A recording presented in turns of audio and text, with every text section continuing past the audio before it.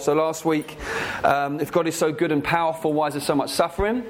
Looked at that one. So if you weren't here for that last week, you can download that one, and I thought that should be online. You can look at our attempt at that. And this week is can the Bible really be trusted?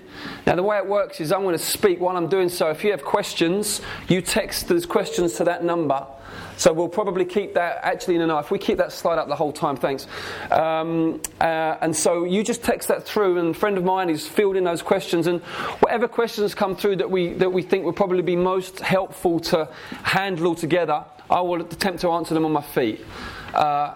If we don't get to your question, then please come and find me afterwards. We can talk one-on-one and try and help you with whatever it was that was on your mind. But please do use that. We really want to be as helpful as possible. These are questions that many people genuinely wrestle with, and so we really want to try and help you to just grapple with it and come out clearer than how you came in. So that's the plan. Oh, by the way, my name's Steph. Sorry, those of you who don't know me, I'm one of the pastors here. So just to say, so the next few weeks, so we got remove the Bible and what proof is there for Christianity next week.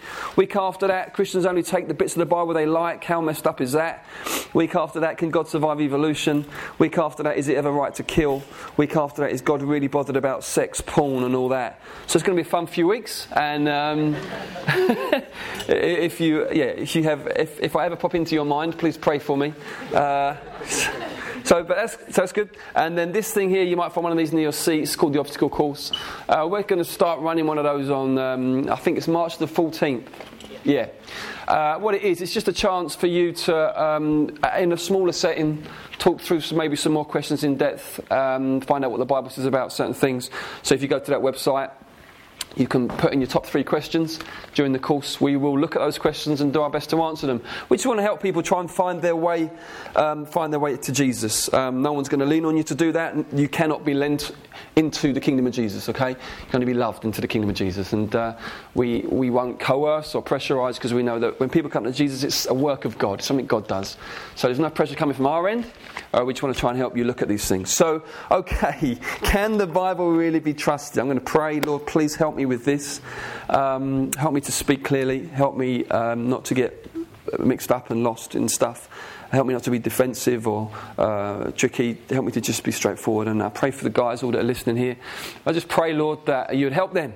Help them to, even through these simple words that I speak, I pray that you, in your mercy, would use them to shine some light in and bring some fresh facets and wonders of who you are into people's hearts.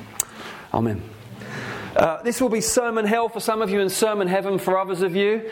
If you like dates and bits and bobs and facts, you're going to love it. If not, hang in there.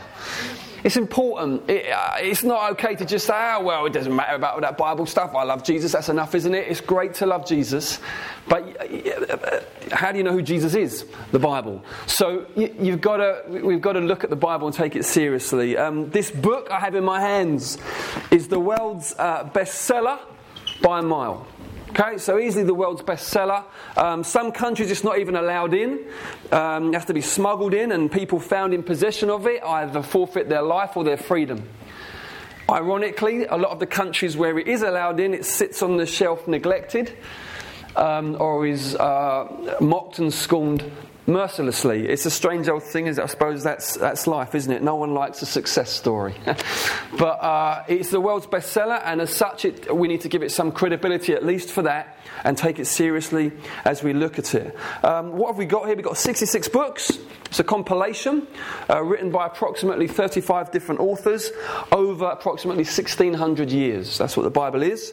It's made up of fundamentally 2 halves. The Old Testament are the writings before Jesus, and the New Testament, the writings from the time of Jesus onwards. So the Old Testament is basically the dealings of God with the Israelites up to about 435 BC.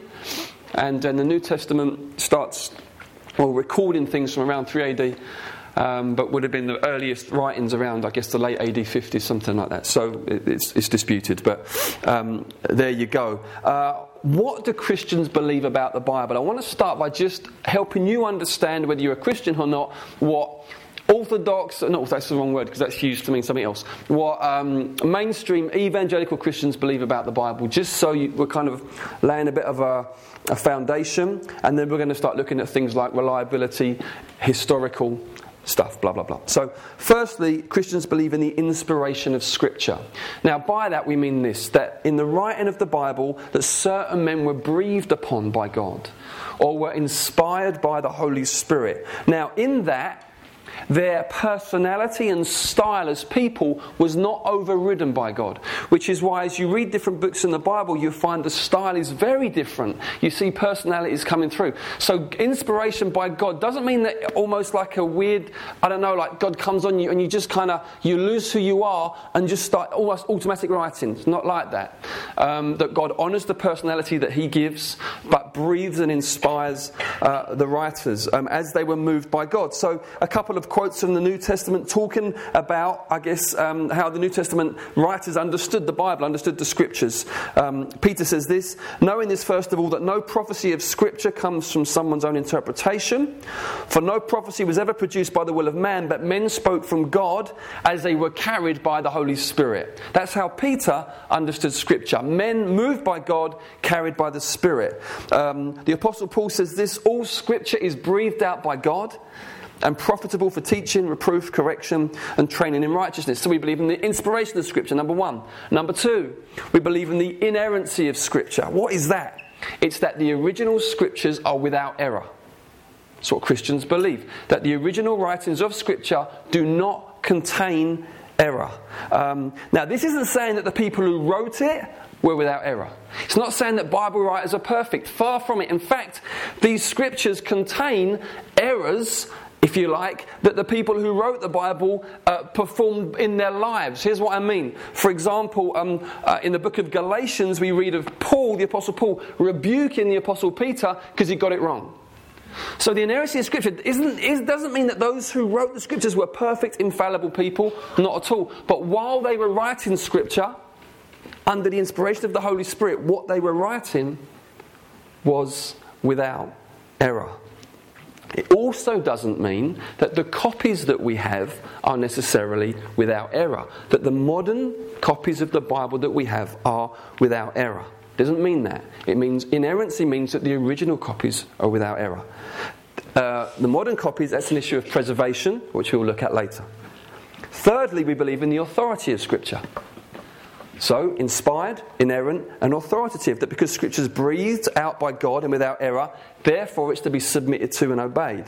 So we sit under it, not over it. That's the posture of the Christian. The Christian doesn't sit over it, judging it. He sits under it, being judged by it. We don't just take the bits we like and create our own Jesus. Oh, I like that, I'll have that, or I don't like that. No. That is idolatry. That's making a God in your own image. We don't do that. But we sit underneath the Scriptures. So, inspiration, inerrancy, authority, and then this word that I'm really struggling to pronounce, perspicuity of Scripture, which really means, it's a posh word for clarity of Scripture, that actually the message is clear. That it's not an easy book to understand at every point. There's details that theologians scratch their head over and people have debates over, and yet it's clear enough for us to know the essential truth of salvation. So it's clear that God is Trinity, Father, Son and Holy Spirit. It's clear that the person of Jesus Christ was fully God and fully man. It's clear in the Bible that mankind was made in the image of God, but we've fallen from glory. The Bible's clear that God is holy. That means completely different, not like us. And He has a holy and jealous love for all people and gave up His one and only Son in order to win us back. The Bible gives us a clear grasp of the meaning of the cross and the resurrection as central to our rescue. That being rescued and coming to know God is not about doing good things, but it's about what Jesus did for us. The Bible is clear on that. The Bible is clear we need to repent of our sin in order to get right with God. The Bible is clear on baptism, the gift of the Holy Spirit, the resurrection to come, eternal judgment and future glory for those in Christ. Okay? The Bible is clear on these things. Because of that, the issue of whether you understand it or not in the main things rests not so much on your academic ability. Do you know the original languages? Are you a professor? It rests on the state of your heart. Do you really want it to say that, or is that going to make life a bit uncomfortable? That's more the issue, but we'll get to that later. So we believe that Scripture is inspired, inerrant, authoritative and clear. But now we're going to get into the stuff that maybe some of you are here to find out about today, which is the canon of Scripture. How do we know these are the books that should be in here? How do we know there aren't books in here that shouldn't be? Or there aren't books left out that should have been in here? How did that whole thing work? So I'm going to help you understand how it came about that we now have these books in the Bible and not other books. First of all, what does the word canon mean? The canon of Scripture means list. Okay, so all these fancy words, they just mean normal things really. Okay, list. This is the list of Scripture, the books that you receive as Scripture and not just nice writings. So let's look at the Old Testament canon first of all. The bit before the Jewish writings before Jesus came. Why is it those books and not other books? Okay, first you've got to understand Jewish society, 3 offices of leadership: kings, priests and prophets.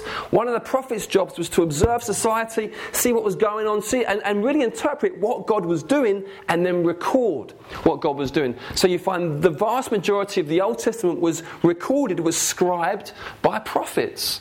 From Moses to Samuel to Isaiah, Jeremiah and all the other prophets.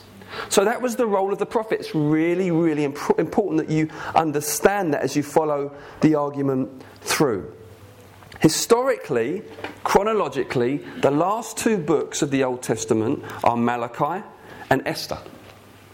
Both written around the time completed around the time of the death of King Artaxerxes, 435 BC. After 435 BC, a period of history was entered by the Jewish people, which they came to refer to as the silence of heaven. All prophecy stopped. There was no longer anyone prophesying in a convincing way. The whole thing changed. And that was generally understood and received and accepted by the Jewish people. There was no prophet and no genuine prophecy until John the Baptist turned up on the scene. That's why he caused such a stir. Have you ever wondered why all of Judea went out to the desert to see this guy dressed really weird and acting really weird? You think, why would the whole of Judea go out? Here's why. They recognised prophet. After 435 years of silence. It's like, imagine last time we had a prophecy was 1580. The year 1580, just to give you some perspective here. That was a long time ago. Life was very different then. What was it? Would have been just the end of the Tudor reign? Before the English Civil War? I mean, man, a long time of silence. And so there was this prophetic silence, and then John the Baptist turned up. He was a real big deal. Now, there were these other writings that happened between 435 BC and John the Baptist, and they're what we call the Apocrypha. Various writings, books called things like Maccabees and other books like this, and it's Jewish history. However, at the time, the Jewish people did not put it on a par with Scripture. They valued it, they looked after it, they treasured it as their history, but they did not accept it as Scripture. They did not see it as written by prophets. Even in the literature itself, it refers to the fact that there are no prophets during this season. And so you may have heard of this thing Apocrypha, okay? That's the writings in that silence of heaven period. But the Jews themselves did not accept them as Scripture, and they were not deemed worthy of inclusion. So I'll give you a little quote here from Josephus, who was a historian shortly after the time of Jesus. He said this: "From Artaxerxes until our own time, the complete history has been written, but it's not been deemed worthy of equal credit with the earlier records because of the failure of the exact succession of the prophets." The prophets finished. There was this period of silence. So the writings we call the Apocrypha, although reliable and helpful records of Jewish history during this period, were not considered worthy of inclusion in the canon by the Jews themselves. Then Jesus turns up. So John the Baptist comes and starts pointing to Jesus. Jesus turns up, and Jesus and the apostles in the New Testament quote the Old Testament 295 times. It's important. Because what it shows is that Jesus and the apostles acknowledged the Old Testament to be Scripture, and they quoted 30 of the 39 books in the Old Testament, but they never once directly quoted the Apocrypha. It's important. Okay? Because it's showing you, and Jesus never had a dispute with the religious leaders about what books are in and what books are out. And believe me, they had a lot of disputes about a lot of things, but that wasn't one of them. It was agreed upon by the Jewish people, by Jesus, by the apostles. That is the Old Testament canon. That the Holy Spirit who inspired Scripture and the prophets had departed since Haggai, Zechariah and Malachi, but then there was this moment comes and it's all changed again now. We're rolling again at the arrival of John the Baptist, who points to Jesus. Okay. Let me just make sure I know where I'm at here. I'm reading my notes much more than normal because this is some heavy stuff here. So I want to make sure I serve you guys well. What of the Roman Catholic Bible? Because that includes the Apocrypha. How did that happen? Well, history would seem to suggest around 404 AD, the Pope, at this point, the scriptures were in Greek, but the dominant empire is the Romans, who spoke Latin. And so the popes thinking we need to get the scriptures written in Latin. Who's the best scholar around? They come up with Jerome, great Hebrew and Greek scholar. And so they asked Jerome if he will write the scriptures in Latin and the Apocrypha, please. According to history, Jerome says no, the Pope says yes. Jerome says no, the Pope says yes. So Jerome writes the Latin scriptures, including the Apocrypha. But it wasn't till 1546, fairly recently in the grand scheme of things, that the Roman Catholic Church officially pronounced the Apocrypha to be part of their scripture. Now why? Well, it's suspected that 1546 was the Council of Trent, right bang in the middle of the Reformation, when Martin Luther was beginning to say things like, there's no such thing as purgatory. And we don't get saved by works, we get saved by grace. Well, some of the writings in the Apocrypha talk about purgatory and talk about being saved by works. And so at that point, big dispute going on, Martin Luther and the Catholic Church say, we acknowledge this as Scripture, this is Scripture, because it backs up arguments about purgatory and salvation by works. So, but you can look up that. But so there's a rough background there of the Old Testament canon. What about the New Testament canon? Why are these books in the New Testament and not other ones and blah, blah, blah, blah, blah? Well, all of you that have seen, the Da Vinci Code and all of that, you'll be familiar with words like the Gospel of Judas and the Gospel of Thomas and all this kind of thing. And there's quite a lot of conspiracy about that. There was basically what happened is that the church got really powerful and wanted to hold on to its power, and it kept certain books out of the Bible that would really get in the way and cause problems for them. Let's look at that together, shall we? And we'll look at that together and really just try and figure that out. Okay, the New Testament is the story of Jesus Christ, okay? That's what it is. That's really the whole idea with it. And like I said earlier, the curtain opens on John the Baptist. The whole of Judea going out to him because suddenly a prophet has arrived. Now, vitally, this prophet, John the Baptist, points to this Jesus as Messiah, the one who's been promised. And the way Jesus speaks is shockingly different. Have you ever wondered why people were so shocked by the way he spoke? Because up to this point, if you're a prophet, you would say, thus says the Lord. Jesus didn't say that. Jesus said, I say to you. That's really different. See, a prophet points, thus says the Lord. The Lord is saying something and I'm speaking on his behalf. Jesus says, I say to you. And that's what got him into a lot of trouble and why he was actually, in the end, he was arrested for blasphemy. Because these claims, he was making, I forgive your sins. He was doing things way more than just a prophet would do. Jesus appears and he's far more than that. So Jesus, the Messiah, shortly before his crucifixion, predicts that the apostles will, by the Holy Spirit, have the ability to recall the words that he spoke to them. In John 14:26, Jesus says this, the helper, the Holy Spirit, whom the Father will send in my name, he will teach you all things and bring to your remembrance all that I have said to you.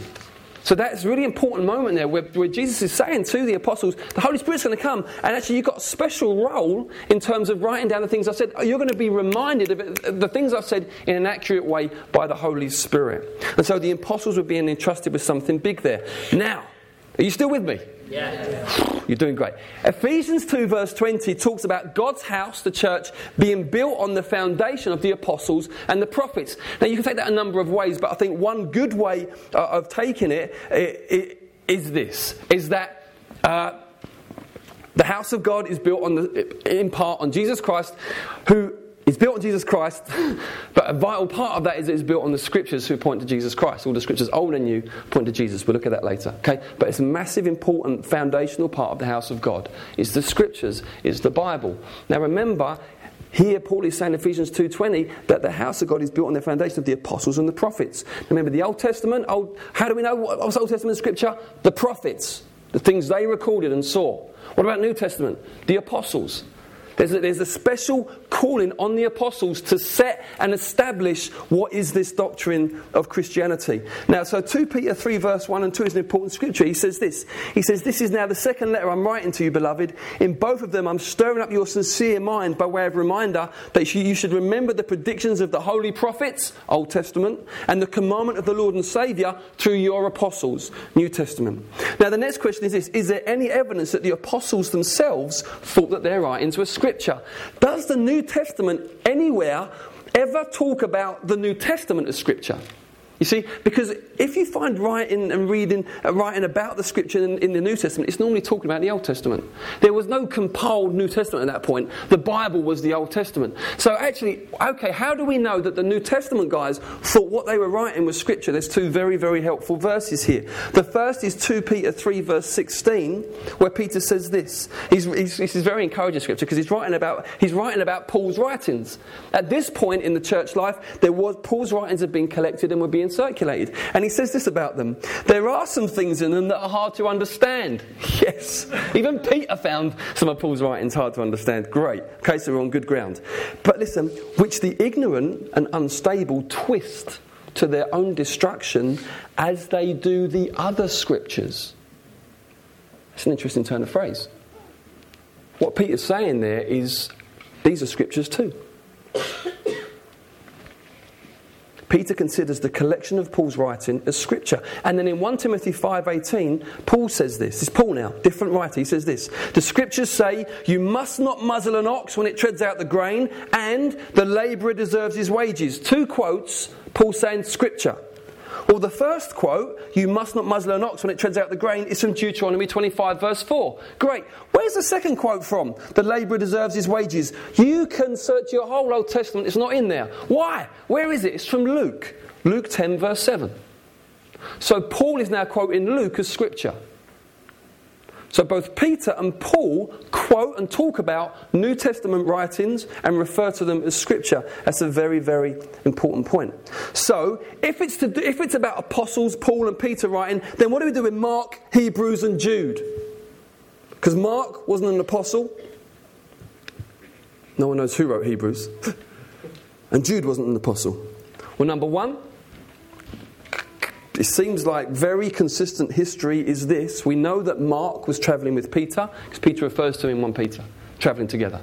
And history records pretty consistently that Mark's gospel is really Peter's gospel. Peter's speaking, Mark's writing it down. So, on that sense, that was why it was accepted into the canon. Jude's association with James, the apostle, brothers, gets him in. Hebrews. Who wrote Hebrews? No one's got a clue. Why is it accepted then? It's accepted due to the intrinsic quality of the book. John Calvin said this, we don't know who wrote it, but the glory of Christ shines forth from every page. So it's always been included in the. No one's ever, other than scratching their head over the authorship. Everyone loves Hebrews. So it's an amazing book. So it's in. That's the reality. That's how it is. Now, something that troubles some people is that the first official list of the New Testament canon, the list is 367 AD. Think, man alive, that's a long time after Jesus' time. 367, and it troubles people. Why did it take so long? Was it a conspiracy of men? Okay, let me just say this. That is true. It was a long time. However, there are 9 volumes of writing before that period which quote time and time again all the New Testament books, not leaving one out, not adding any extra. So at 367 AD, it was officialised, it was kind of written down in a sense, this is the canon. But up until that point, if you read the literature, there was a lot of consistency around these books. And so actually it goes way before that. Hebrews, now you start thinking, okay, one more question on this. What about if someone was to write a book today and say, Scripture, what do we do with that? The Book of Mormon, for example, only 150 years old. How do we know that's not really a revelation? Blah, blah, blah. Okay, Hebrews 1 helps us with this. Hebrews 1 verse 1 and 2 says this. Long ago, at many times and in many ways, God spoke to our fathers by the prophets, but in these last days, He's spoken to us by His Son, whom He appointed the heir of all things, through whom also He created the world. That's a big deal. There's a finality about the way God has spoken in Christ. Okay? That's what he's saying. God spoke through the prophets, now he's spoken through Jesus, and he calls in the heir of all things, looking at the end, to whom he created all things at the beginning. The whole Jesus Christ is the full, conclusive filling out of the purposes of God. And the New Testament that we have is written by those that either were with Jesus or were alongside those who were with Jesus, except for Hebrews, but what the heck, it's all about Jesus.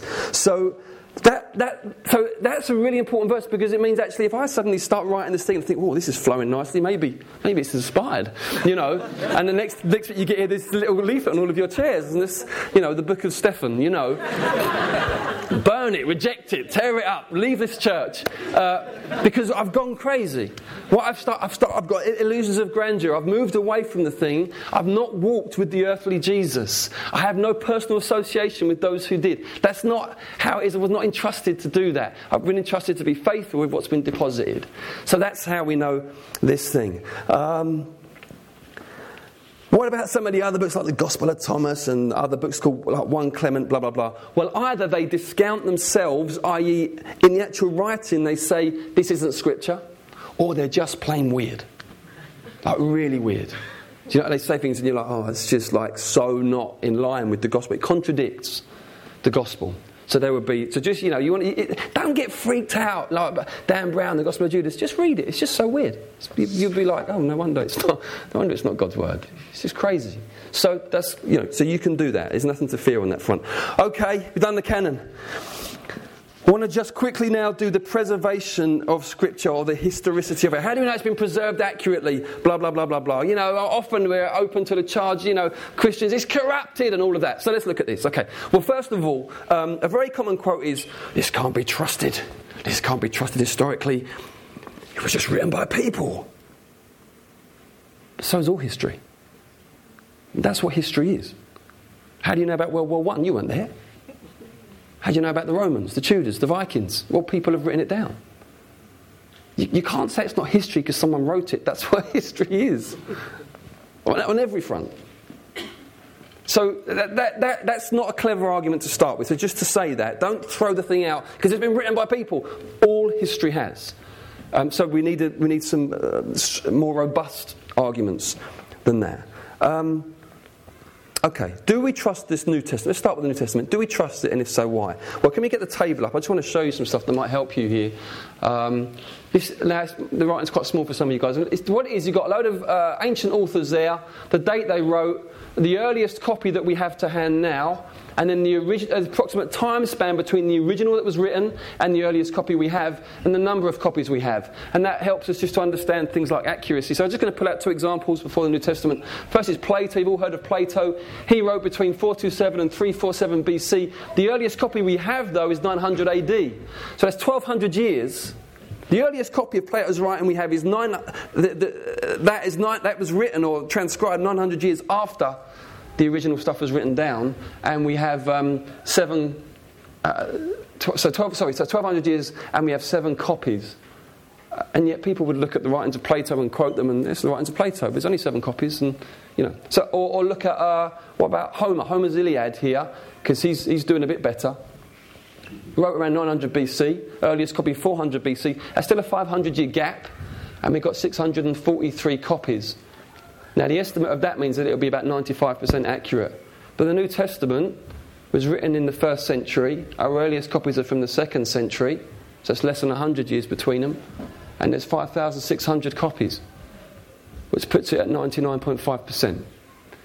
So, and that's just objective facts, So it's pretty accurate.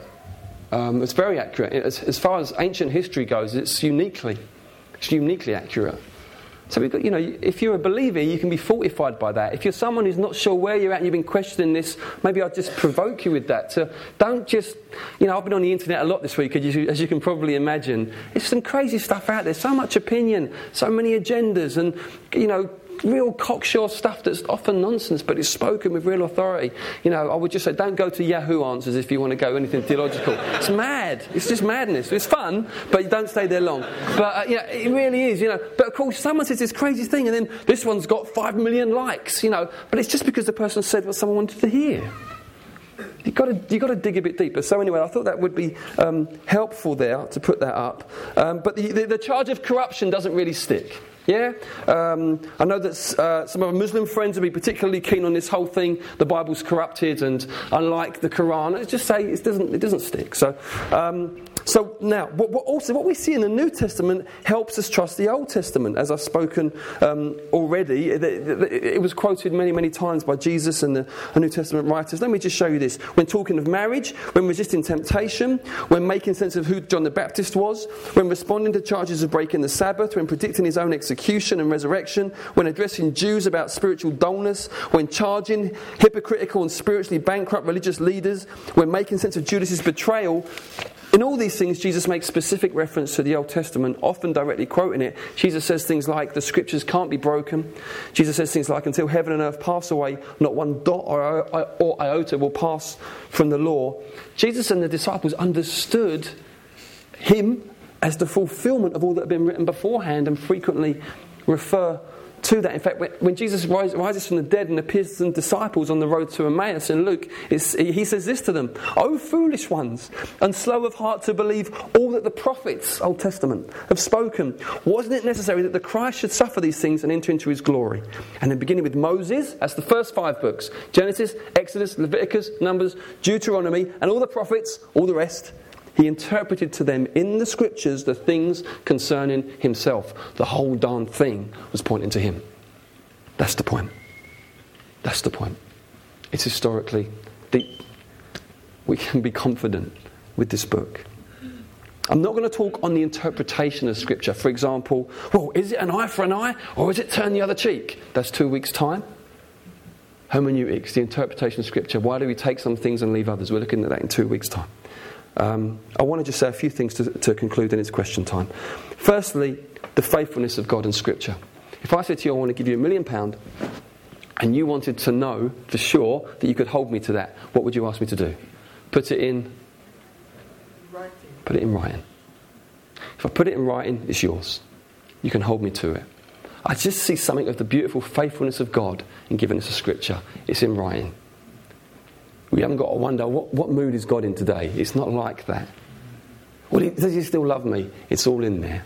It's all recorded. Any time of day or night, I turn to it. God has demonstrated his love once for all in this. While we were sinners, Christ died for us. I know he loves me. It's the faithfulness of God. I want you to understand that.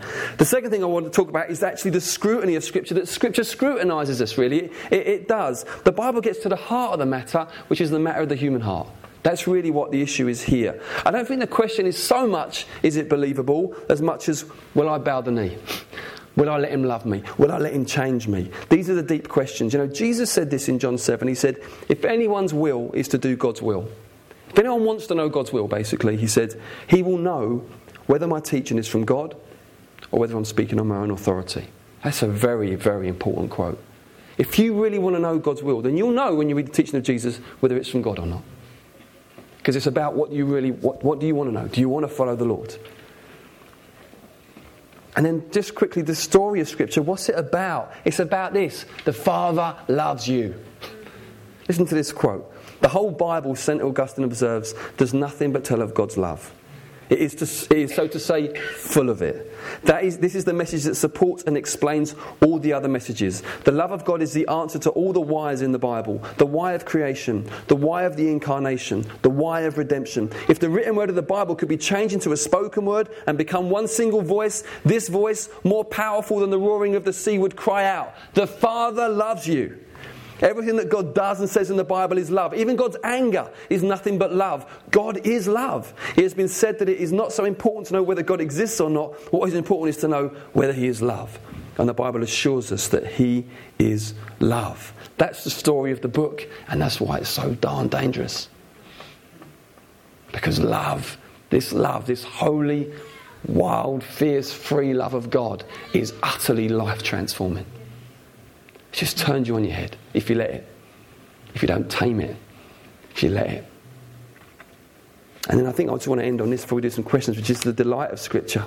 There's no getting away from the fact that when the Holy Spirit works authentically in your life, it leads to a hunger and a thirst for the Bible that is inexplicable. I mean, it really does. It's not a slavish kind of, I ought to read the Bible now. It's a hunger for the words of God, a desire to know God better. That's what leads to the discipline. Listen to the way King David talks about the scriptures. If your law had not been my delight, I would have perished in my affliction. I will never forget your precepts, for by them you have given me life. Oh, how I love your law. It is my meditation all the day. Listen to this.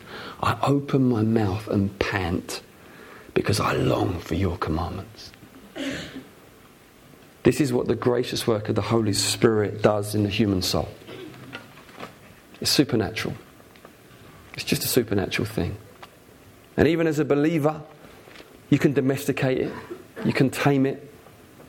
You can get all religious about it. You can make it sterile. But at its heart, God is about a passionate and glorious life-giving work in our hearts. So there it is. I've done my best. I'm now open to questions from the floor. Dave Mans. All right. So there's tons here, so we won't get to them, unfortunately. Dave. Oh, Mike, yeah. Yeah, it really helps the guys if you can. Thank you. Cheers. Okay, so, yeah, there's tons, so we won't get to them all, unfortunately. But first one, if the Bible's inerrant, what about contradictions? And the example given here is Ecclesiastes 1:4 says the earth remains forever. But Revelation 21:1 says the first earth had passed away. Okay. Yeah, great. There's a couple of things you could say on that. One is, in terms of the Bible being a collection of books means that different books are in different genres. Okay? So some of it's poetry, some of it's historical narrative, some of it's prophetic, some of it's apocalyptic. So like any reading that anyone would do with any literature, you need to know what is the genre of this book or this particular part of the book. And that's part of hermeneutics, interpreting scripture, we'll look at in a couple of weeks' time. So for example, if you gave me some poetry to read or the newspaper to read, before I actually start reading, I log what it is and it affects the way I read it. Does that make sense? And so likewise in that, so Ecclesiastes would be very, it's a wisdom literature and very, very poetic. So in that sense, what he's probably talking about, I don't know the exact bit off by heart, but I imagine he's talking about the sense of the permanence of the earth compared and contrasted to the fleeting, transient nature of our life where we come and we go, but the earth remains. It would be probably something like that. If you wanted to get really pedantic about it and say, oh yeah, but hold on, if you really wanted to do that, then I would just simply say this, that actually probably when the Bible talks about the new heavens and the new earth, it's probably talking about a renewed heavens and a renewed earth. So most likely we'll still be this planet, but utterly renewed. But there you go, that's if you wanted to get really fussy about it. In terms of other contradictions, we'd be really happy to just engage one-on-one with you about that. We can look at them. I might not know the answer. I can go back and find out for you and try and be as helpful as possible on that. But really happy to look at those things. So all history is written by people, as you said, yes. But those people often have an agenda. So that's the thing of, history is written by the victors. How do we know the Bible doesn't fit into that? I guess probably the best way to try to answer that, this is really terrifying, by the way, just so you all know that. So, is to look at the fact that the Bible records plenty of defeats, but you could potentially argue there are more disasters for God's people throughout the Scripture than triumphs. You could potentially argue that. If you just take the Old Testament, the whole of Judges is really the book of the failure of God's people to really be faithful to Him, and it ends with them being utterly ejected from their nation and their temple being destroyed. I mean, these are the people that claim they serve the God of all heaven and all earth. It's really honestly recorded. The heroes of the Bible, David, it records his adultery and his murder. Samson, complete joker. Honestly, mighty heroes of the Bible, the way they lived was often like, you just left thinking, why did you do that? And it's recorded. It is so warts and all that it is encouraging. It's deeply encouraging if you are messed up as I am, and as we all are, and we see the love of God and the redemptive power of God to even bring about His final victory through that kind of mess. So the Bible is not a triumphalistic book. So maybe just dig into that and get around that. That's probably the main thing to say on that at the moment. This one's probably a quick one, but when you showed the chart and it had the sort of accuracy, that 99.5% accuracy, are you saying that 99 99.5% of the Bible is accurate, or that there's a 99.5% likelihood that the Bible is accurate? Yes, yeah. No, so for example, the former, 99.5% of the Bible is accurate. So there will be things in here where there will be a footnote, and it will say something like, or it could be this, either because it's unclear in the original language what the emphasis is, or because of different manuscripts that have been discovered at different points seem to be saying slightly different things. Which one's the right one? Archaeology is a real movable feast, and so basically you're always waiting for more discoveries, which then tend to tip things this way or that way. We found some more manuscripts, blah blah blah. So in that sense, there will be bits and bobs in our modern day scriptures where it's a question mark, and you think, but it does not in any way affect or influence the message and the clarity of the main things that I've spoken about, and the vast majority of detail. Okay. A couple of questions about like translations. So, right. So one is basically which translation is better than, which is the best. So some are more accurate than others. And then a similar question was, basically you get your translations. One says one thing, one seems to have a different meaning. Yes. What do I do with that? Yeah.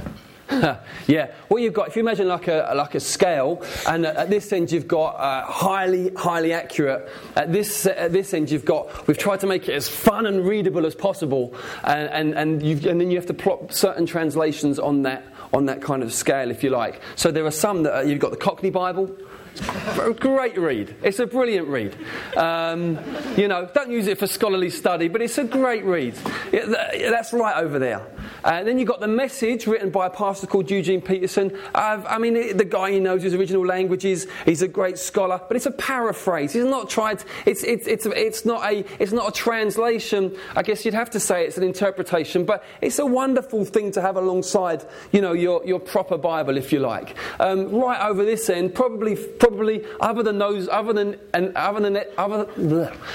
unless you have the original language yourself and you can do it that way, then probably at this end in English is the NASB, New American Standard Bible. Not great for public reading, it's a bit clunky, but probably the most literal. And then quite shortly next to that, close by, would be the ESV, which we use here because it flows nicely for public reading, but it's right over the literal end. And then further a little bit along, you'd have the NIV. And then the good news. This is quite I like this one. This is the bad one. Why didn't Jesus write his own gospel? Don't know.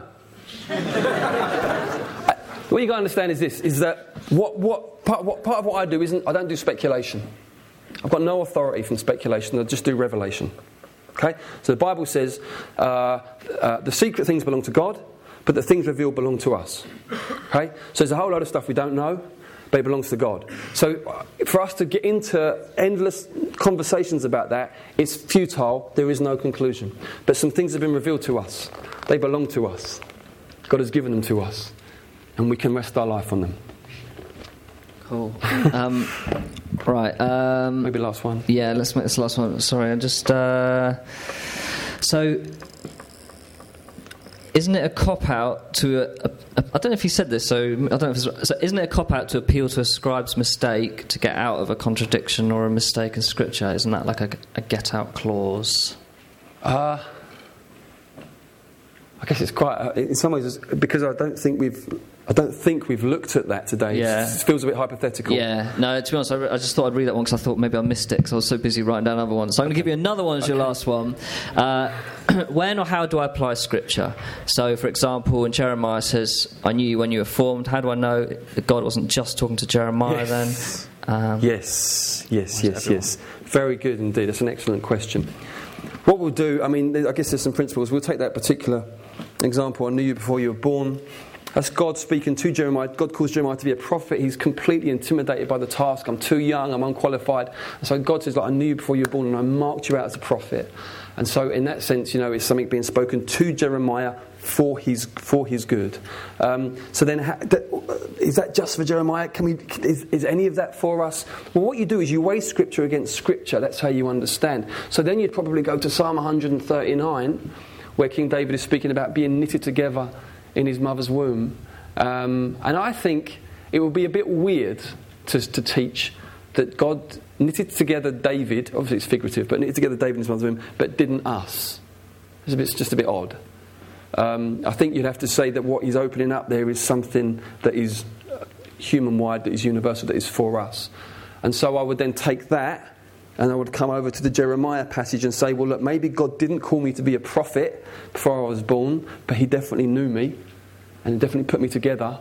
And then I would go to Ephesians 2 verse 8 and I would go, oh, he's got good works prepared in advance for us to do. So I'd say, well, I might not be a prophet to the nations, but God's got some really lovely stuff for me. So I'm pulling other scriptures and bringing them into that. Okay? All right, great, brilliant. Well, what we're going to do now is we're going to give first the opportunity for anyone here who, you think, I want to know Jesus. And we haven't got to make it into, like, how can I describe it? A big mystical moment. When I came to know Jesus, I was in a meeting and everyone was doing their thing, singing and all that, and I just said, Jesus, I'm all yours. I said it and I meant it, and he changed me forever. It's 21 years ago. And, he just changed me. I was amazed. My mum, who was a Christian who was praying for me, couldn't even believe it had happened. My friends all laughed at me. My best mate said, you'll be getting off with some girl this time next year in this pub garden. When I took him out for a drink, telling him that I'd become a Christian. Everyone thought it was crazy. Even I was amazed. But I'd said to Jesus, I'm all yours, and I meant it, and he changed me. And so it's not like a manipulative, you've got to do something, someone's got to come over and pray for you and push you over or any of that, right? You can just come to Jesus. Yeah, you just come to Jesus and he'll change your life. Jesus promises that he won't turn anyone away who comes to him. It's not about being good. Wait till you're good enough. It's nonsense. The whole idea is that you're not good enough. You realise you need forgiveness, so you come to Jesus. That's how it works. It's the grace of God. It's salvation by grace, not by works, so that no one can boast. Okay, I'm not up here because I'm Mr. Holy. I've been made holy and made righteous as a gift by being joined with Jesus, who is holy and righteous in himself. And he will give you that same gift, and he will give you that same grace.